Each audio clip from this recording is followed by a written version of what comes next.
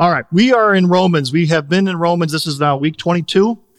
And so we took a break for the summer, and so now we're kind of kicking it back off. And so if you're, again, checking out Hope, checking out Christianity, we're starting off in chapter 4. And so we've been slowly working our way through the book of Romans. And so you obviously missed a lot, and that's okay, because we're going to hopefully just try to get you re-caught up here. So before I do that, though, I mentioned that we're going to be doing baptisms and what is baptism? All right, the way that we talk about baptism is that it is an outward expression of an inward reality.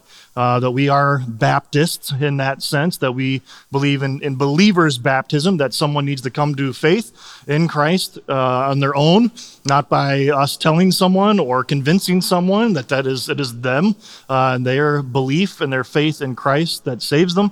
And so then we follow the teaching of the Lord Jesus Christ, that he goes down into the water by John the Baptist and is dunked under the water. And so it's a passage that I quote every time I baptize someone, is that you are buried with him in the likeness of his death, raised to walk in newness of life, that the waters don't do anything. There's nothing magical about Lake Owasso.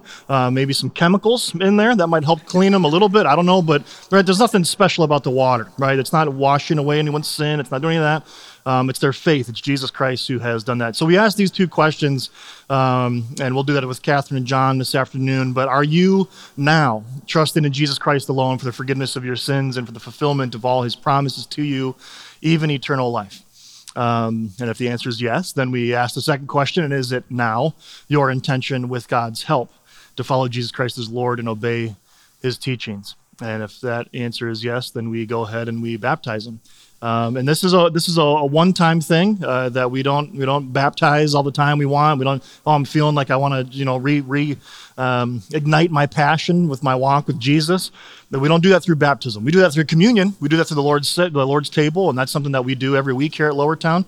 And baptism and the Lord's table, that is for believers. I think it was St. Augustine who said that's what separates a member, not even a member of the church, but a believer, a follower of Jesus, and somebody who's not a follower of Jesus. Anybody can come in and can listen to the teaching of God's word. Anyone can come in and sing songs and praise God. Anyone can come in here and pray. Anyone can do that. But you need to be a follower of Jesus and have bent the knee to King Jesus in order to take the elements of communion and be able to take baptism. And so that's why they're called ordinances. They're commands that Christ gave the church, and so that's why we do them. So if you have questions about that, come talk to me. They both took our baptism class a little while ago, and so if you are interested in that, and maybe you want to get baptized today, you're out there, you're like, man, no, I want that. We can do that. We can talk about it. Okay, so that's that. Okay, Romans, we looked at chapters 1 through 3 and looked at the good news. The good news, just the gospel. What is the gospel? And the Apostle Paul is going to say the gospel is grace alone, by faith alone. It's not by works. We can't do anything to add to our salvation.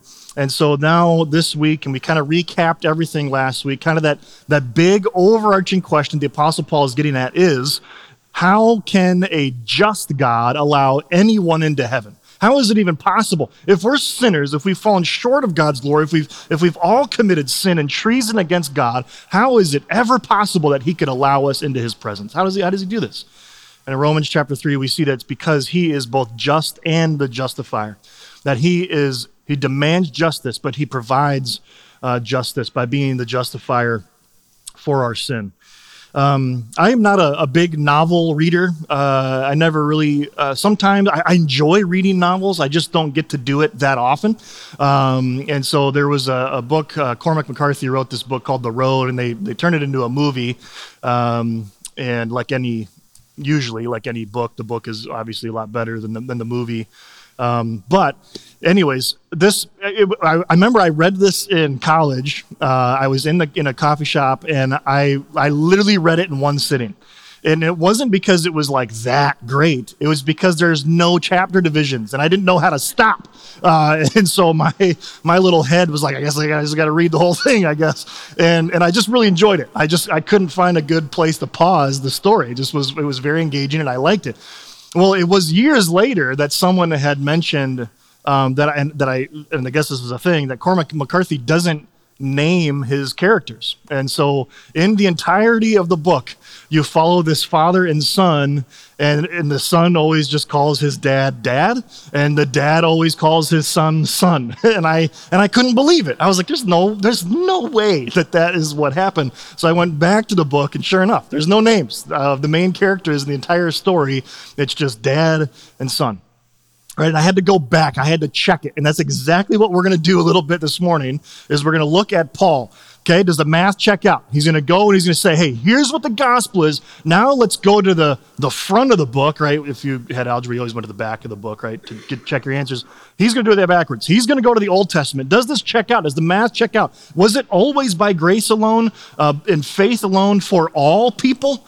Or wasn't there a little bit of time in there that was for works by becoming an Israelite? What's going on? So he's going to check his answers. He's going to check out his math. Does the math check out part one? And then we'll look at part two next week. And so as we start now this next chunk that'll take us through Christmas, how do we live then? Chapters 4 through 8. So again, just a little bit of context. We spent a little bit of time last week looking at this. But I want to hit this a little bit again. This is the end of chapter 3. It says this: Then what becomes of our boasting? It is excluded. By what kind of law? By the law of works? No, but by the law of faith. For we did hold that one is justified by faith apart from the works of the law. Or is God the God of the Jews only? Is he not the God of the Gentiles also? Yes, of the Gentiles also, since God is one who will justify the circumcised by faith and the uncircumcised through faith. Right? The religious, the irreligious, it's all going to be through faith. Do we then overthrow the law by this faith? By no means. On the contrary, we uphold the law. I've got a little bit of a longer quote here by Douglas Moo from his commentary in Romans, but this is very helpful. And I didn't find this. I wish I would have read this last week, but it fits. And looking at what do we mean by law? Is this like the law of Moses, the Torah? And what do we mean by we uphold the law? What's going on here? And then we'll get into our passage. Douglas Moo says this: Paul is contrasting two different laws. On this view, the word nomos, there in the Greek, is both its actual occurrence in the verse has a metaphorical sense, principle or rule, or what we at Hope we call the little L law. All right, we have God's law, the big L law, the Mosaic law, and we have these little laws, that our conscience, the things that are written on our hearts that everyone knows murder is bad. That's a little L law. Right, that everyone knows about. Let's see. Some scholars think then that there is no direct allusion to the law of Moses at all here. Paul simply contrasts the principles of works and faith. But Paul connects the Mosaic law and the works too often in Romans to make it possible to eliminate reference to the Torah. We take it then that nomos in Paul's question, while meant to have a general reference, what rule or system of demands excludes boasting, would naturally bring to mind the law, the Torah. Paul then adds the contrasting modifiers to make make clear his point. No, it is not through the Torah, the law, which demands works, through which boasting is excluded. It is through the rule of faith, the ordinance or demand of God for faith as a basis for justification. As a basis for being made right is by faith, not law. And then finally, rather than being entirely metaphorical then, Paul's use of nomos, law, embodies a play on words in which the characteristic demands of the Mosaic covenant works is contrasted with the basic demand of the new covenant and of the Old Testament broadly understood faith. All right, and that's what we're going to look at. This Old Testament broadly understood, can we go back? Can we check our math? Can we say, okay, was this always understood to be faith and not this idea of law? And then Moo is going to go on here and talk about Luther's famous addition of sola, alone, to fide, faith alone, in which he was preceded by others, including Thomas Aquinas, brings out the true sense intended by Paul. A serious erosion of the full significance of Paul's gospel occurs if we soften this antithesis. No works. Here's the whole point. Like, what in the world did you just say? Who cares? Here's what matters, okay? No works, whatever their nature, in their motivation, can play any part in making a sinner right with God. That's it. That's what the Apostle Paul is trying to get across in this letter to the Romans. So let's look at this, and I'm going to start again here. We uphold the law. What do we mean? We uphold Little L law, do we uphold the law, big L law, the law of Moses? And I'm going to contend that it is going to be the big L law of Moses here, that we uphold the law. But what the Apostle Paul is going to do is he's going to make clear, especially in chapter 7 and 8, that the law that we need to uphold is fulfilled in Christ. And we can't do it. We can do all the works we want, but we can't. It's never going to mean anything. It has to be Christ, and he is the one who's going to fulfill all the demands of the law, meaning then, therefore, we can be justified by him and only by him. So let's check the math. Again, gospel, grace alone, faith alone, in Christ. We believe that, okay? So now we're going to check the math. Does X, right? Does X equal faith in the Old Testament, or faith, was that always the case for all people? Right? So he's going to check his work, or again, as mentioned in that Moo quote, in this broad sense, can we see this at work? So I've just got 4 points that we're going to walk through. And number one is gospel faith evidenced in Father Abraham. Remember the song, Father Abraham had many sons? Remember that? Abraham, I am one of them, and so are you. So let's all praise the Lord, right arm. And then, then we did this weird Baptist dance to Father Abraham. And and it's funny because I sang that song my whole life as a little kid growing up, and I had no idea what in the world it was about. I had no clue, right? I don't know who Father Abraham is. Why am I his son? I'm very confused. This is where this comes from, okay? And I don't know why we swing our arms and then just get the wiggles out of the kids, I guess. But that's what it was. So, is the gospel faith evidenced in Abraham? Paul's going to go on and say, chapter 4, this is how it starts, reading from the ESV. What then shall we say was gained by Abraham, our forefather, according to the flesh? Okay, another way of reading that. According to Abraham's flesh, what was gained? Right? Was there anything about who he was or in his flesh that he gained something? Verse 2, for if Abraham was justified by works, he has something to boast about, but not before God. Okay, he's going to say, if he was justified, if he's made right by something he did, then he can boast. He can say, look at what I did. I did this, right? I'm the one who did all these things, and I saved myself. I'm justified. I'm good enough to be in God's presence. But he's going to add this modifier, but not before God. Like, even if you did that, it still doesn't work. He said it's not going to happen. So he says, Abraham, our forefather, according to the flesh. So I'm not going to necessarily go all the way back, but we're going to just briefly, okay? Some scholars think that Abraham would have been present at the Tower of Babel. If you look at the timeline, you have just right above when Abram at the time is going to be introduced in chapter 12 of Genesis, that it's going to be the Tower of Babel. You have the confusion of the languages. And so you have all these people building this huge tower, this giant pyramid type thing that they're going to try to be like God. And they want to be in his presence and build to the heavens. And God says, no, you're disobeying. I told you to spread out through all the earth, and you're not doing that. So I'm going to make you do that by confusing the languages. And so possibly Abram would have been here. He then leaves and gets with his clan and his tribe. And then in Genesis chapter 12, verses 1 says this.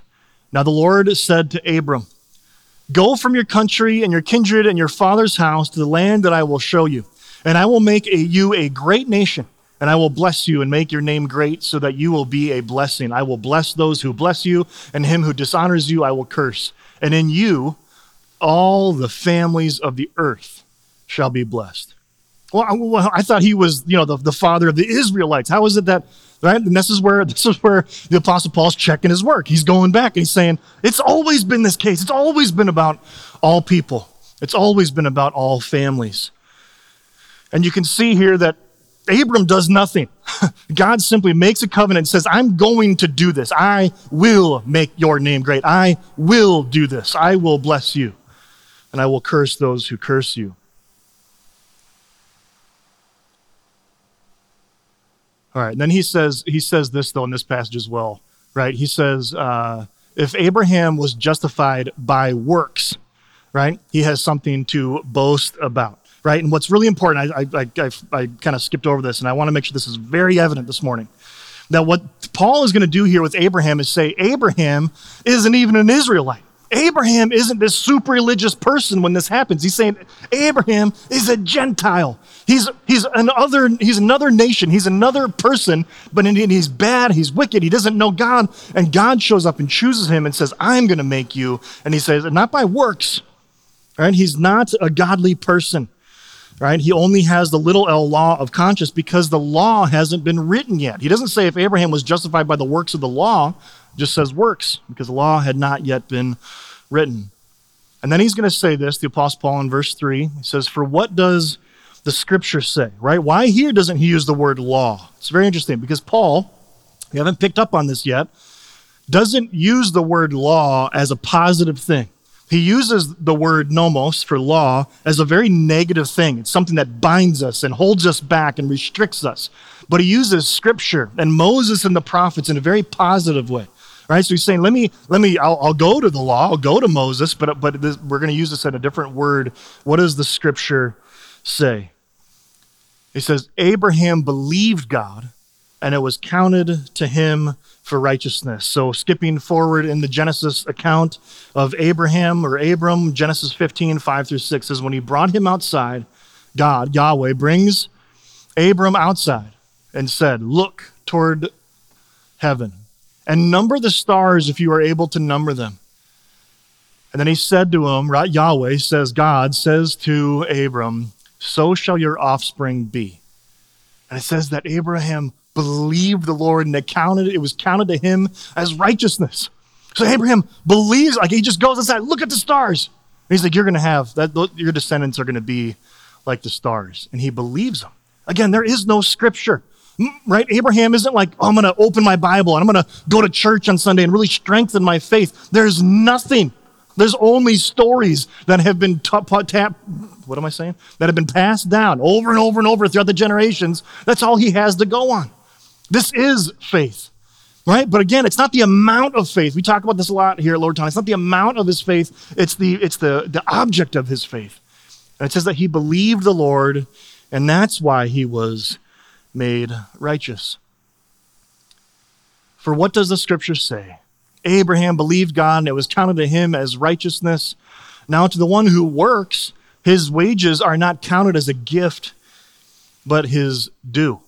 Back in the day, I used to work at Caribou Coffee. I couldn't find an image of a caribou. But it was always interesting. I remember, this is probably just maybe says something about my personality, that when my manager, this is still true in my marriage, my wife will say something, and my response is always like, yeah, it's my job. You know what I mean? Like, hey, Brian, thanks for making all the cold press last night. It's like, that's my job. You know what I mean? Like, what are you thanking me for? That's what I'm supposed to do. If I don't do that, I get fired, right? So I'm just doing what I'm supposed to do. You don't need to thank me for that. It's my job, right? If I go above and beyond my job, okay, sure, then you can thank me, right? That's how I always felt. We have this phrase around Hope, the church, at least as an employee. My boss says this quite a bit. He says, you're saved by grace, but your employment is based on works, right? And that's very true, right? You gotta work to keep you gotta do your job, right? And if you don't, but it's weird to like, if I get whatever on a Sunday, if my boss emailed me and was like, hey, thanks for preaching this morning. It's like, what? Yeah, that's my job. You know what I mean? Like, what are we talking about? That's how I've always felt about that. And so Paul here is saying, if Abraham would have worked for it, then it can't be a gift, right? God can't give him righteousness and gift him righteousness. He would have said, hey, you earned this, here you go. And then he would have said, well, you can't give it to me. I earned it, right? It's my paycheck. You owe that to me. And that's not what's happening. Instead, it is a complete free gift, which gifts are usually free. It's kind of an oxymoron. It was funny. I was looking up a picture of a grandma giving a gift, and this was the first one that popped up. And the article that this was highlighting was, gee, you really shouldn't have. Americans say grandma is the worst gift giver during the holidays. So it was a little bit of a juxtaposition there of what I was trying to show and what the article was saying. Love grandmas. Grandmas are great. If you're a grandma, you are a good gift giver, I promise. So this is what it is. It's a gift of righteousness. You can't earn it. You can't do anything, right? Just like a small child, when a grandma gives a kid a gift, that kid didn't do anything. You know what I mean? The kid did nothing. They were born. They had no say in that whatsoever to be born into that family, right? They didn't get a vote. They're just in the family, and the grandma loves that child because that child is in the family. Can't do anything, can't earn it. just not how it works. And it's the same way when it comes to justification and the righteousness that Abraham here has been given. Verse 5, and to the one who does not work but believes in him who justifies the ungodly, his faith is counted as righteousness. As when we pray before a meal, our kids often will pray, and Henry one time, well, he does this quite a bit actually, so and you can keep doing this, buddy, it's okay. He will pray and he'll just thank God for my friends, my Savannah, my neighbor, and my cousins, and my brother, and my sister, and grandma and grandpa. I'll kind of name everyone, and he said, thank you for, and their day is, and thank you for everyone in the whole world, except all the bad guys. Right? That's what he said. And the theologian in me is like, we're all bad guys. You know what I mean? Like we're all bad. You know what I mean? Like that's like, and I was like, well, I'm not gonna say that. That would kind of defeat the purpose here, right? The whole point of what Paul is trying to say here, right? And to the one who does not work, but believes in him, who justifies the ungodly, his faith is counted as righteousness. That we're all the bad guys, right? We are all the scum of the earth. And again, in this context, it's not because of something that we did that was bad. It's because of something that we didn't do. And in this context, it's believe. We have to believe. The second point here is he's going to show his work further through King David. Is that I could not figure it out. Is it further or farther? It's further. Did I use that right? 50-50 chance. Nailed it. Showing his work further through King David. So he's going to go now in this passage in Romans chapter 4, starting in verse 6. Just as David also speaks the blessing of one to whom God counts righteousness apart from works. So the Apostle Paul is going to take this quote here from the psalmist, from King David, and saying, look, everyone in the whole world, even outside of the law, God can remove their sin. There's something else going on here. And he says, blessed are those whose lawless deeds are forgiven and whose sins are covered. Blessed is a man against whom the Lord will not count his sin. Is this blessing then only for the circumcised? Is it only for the Israelites, only for the religious, or also for the uncircumcised, the irreligious, for all other people? And the Apostle Paul, through King David, again, checking his answers, going back into the back of the book, at the front of the book, and saying, it's always been all people. That's the point of it. He's going to continue now showing his work through new math, as they call it, the Common Core. Any teachers, is that still a thing? People still do the Common Core thing, or was that a fad? That's still a thing, huh? All right. That's great. Good for them. I saw this image here this last week. It says there's a guy doing math on a chalkboard, and in the middle it says, then a miracle occurs. And then you have the answer, and at the bottom there it says, I think you should be more explicit here in step 2, right? All right, I do this a lot with, not so much in math, because that's not my thing, but I do it with my thoughts a lot of times. Well, I'll just go from one spot to the next and be talking about, oh yeah, and that's why my first car, I bought a Chevy Cavalier, 1996, anyways, mashed potatoes, right? And it's like, whoa, what just happened there, right? How did you get from car to mashed? I don't know, but I saw the work in my head. You got to figure that out, right? You got to fill in the blank. The Apostle Paul, though, here is going to do this. He's going back and he's saying, I need you to look at this. And I even need you to look at the numbers. And he's saying, this is really important. Because if Father Abraham is the one who we need to go into to be in Israel, to be an Israelite, that the law is written. This is kind of very hard to see. It's a stupid graph. I shouldn't even put it up there because you can't see it. But this is 430 years.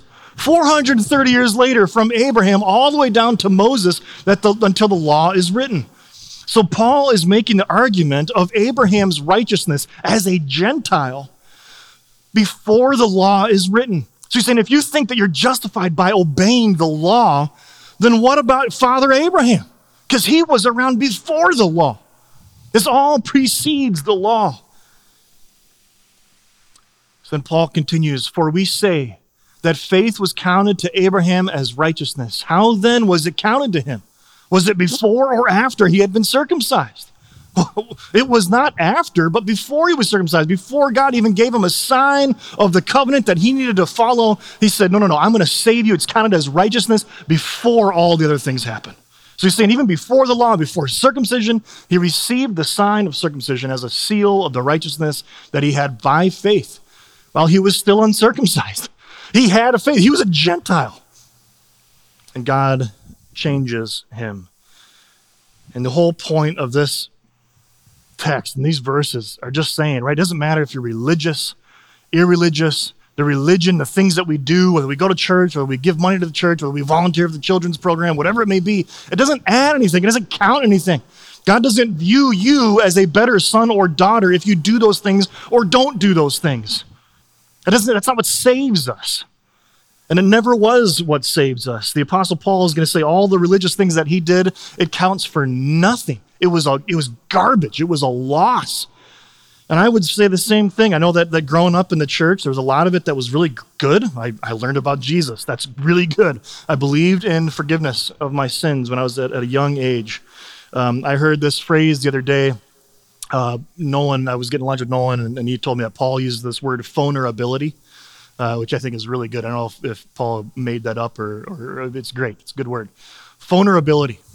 Right, and I think that when you grow up in the church or there's expectations, people expect you to be a good person. And so when I'm in accountability group with my small group or I'm talking with somebody else, then I'll share my sin, but only so much. Because if I share my gross sins, at least for me growing up, I would literally get demoted, all right? I was the assistant prayer captain. You know what I mean? If I tell you too much sin, now I'm not even going to be a prayer captain. You know what I mean? Now I'm just going to be who knows what. Because I got too much sin in my life, and we would hide. And the whole point where I bring this and show this image here of Jesus on the cross and the two thieves on either side of it. Both thieves, neither of them were baptized. Neither of them ever took the Lord's Supper. Neither of them ever attended a church. Neither of them did anything. But one of them was in paradise with Jesus that day, and one was not. What is it? Was it because one was religious and one wasn't? That's why one was saved and one was not? No. It's because one believed and one didn't. One had faith that Jesus was the Son of God and one did not. And that's what Paul is telling us. That our religion, our adherence to the law doesn't count for anything. And he's checking his work saying it's always been that way. It's always been that way. So point 4, therefore the gospel is by faith alone, and it has always been by faith alone. It's not by works.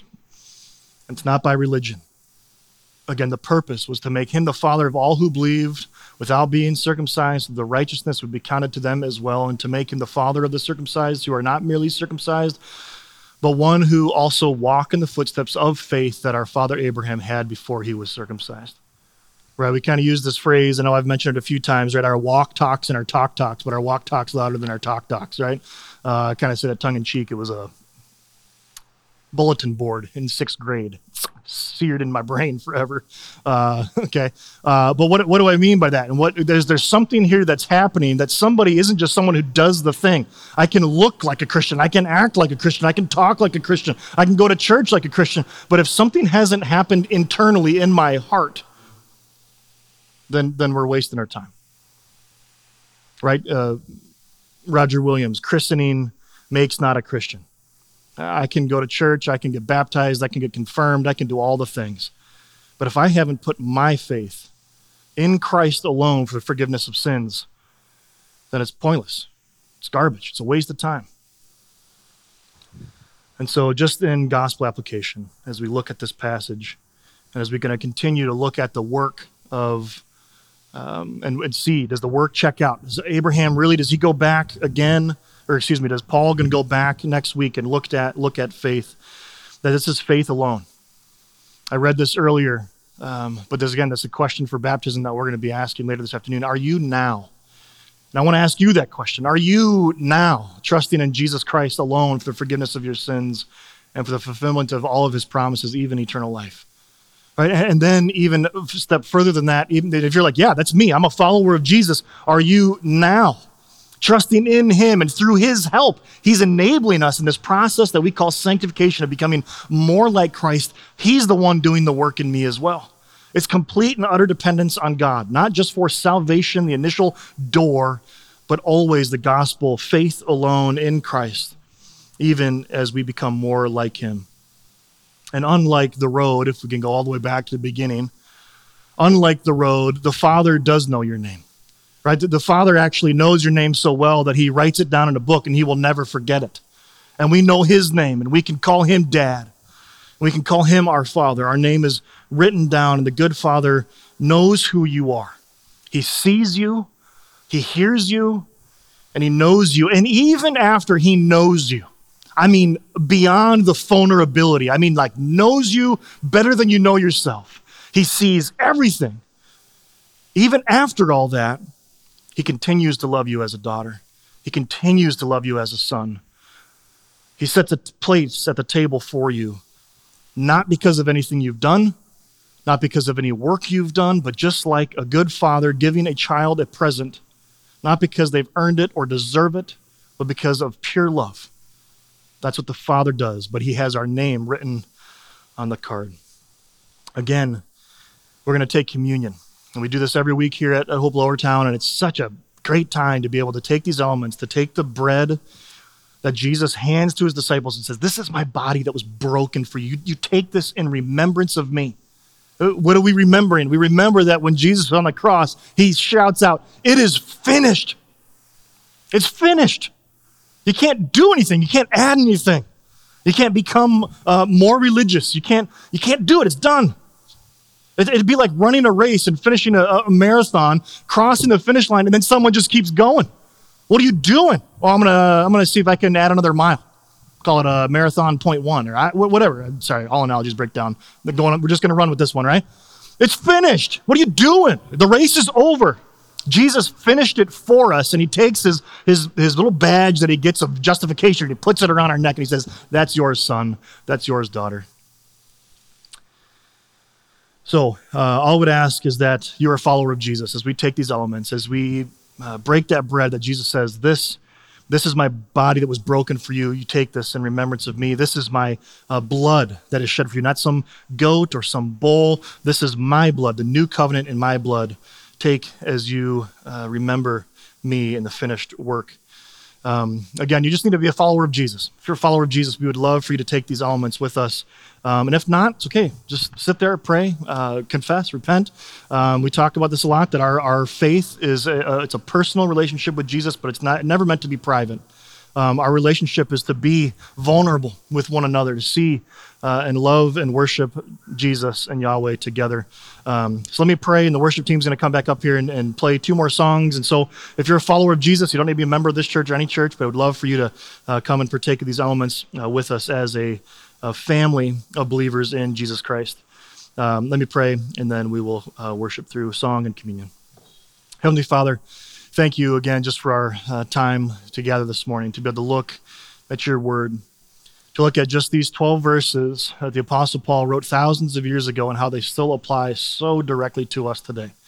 That it was written to a church in Rome, but we can take these truths and apply it to our lives, that we can't work, we can't do it, we can't earn it, and it's always been that case. It's always been that way from the beginning, even through Abraham, a Gentile, a sinner, one of the bad guys, just like everybody else. But simply because he put his faith in you, he believed in you, he was forgiven. And would that be true of us as well as we walk our path in our daily lives, to be able to put our faith and trust in you, and as you continue to work in us to make us into the perfect image of your Son. God, we love you, and it's in Christ's name we pray.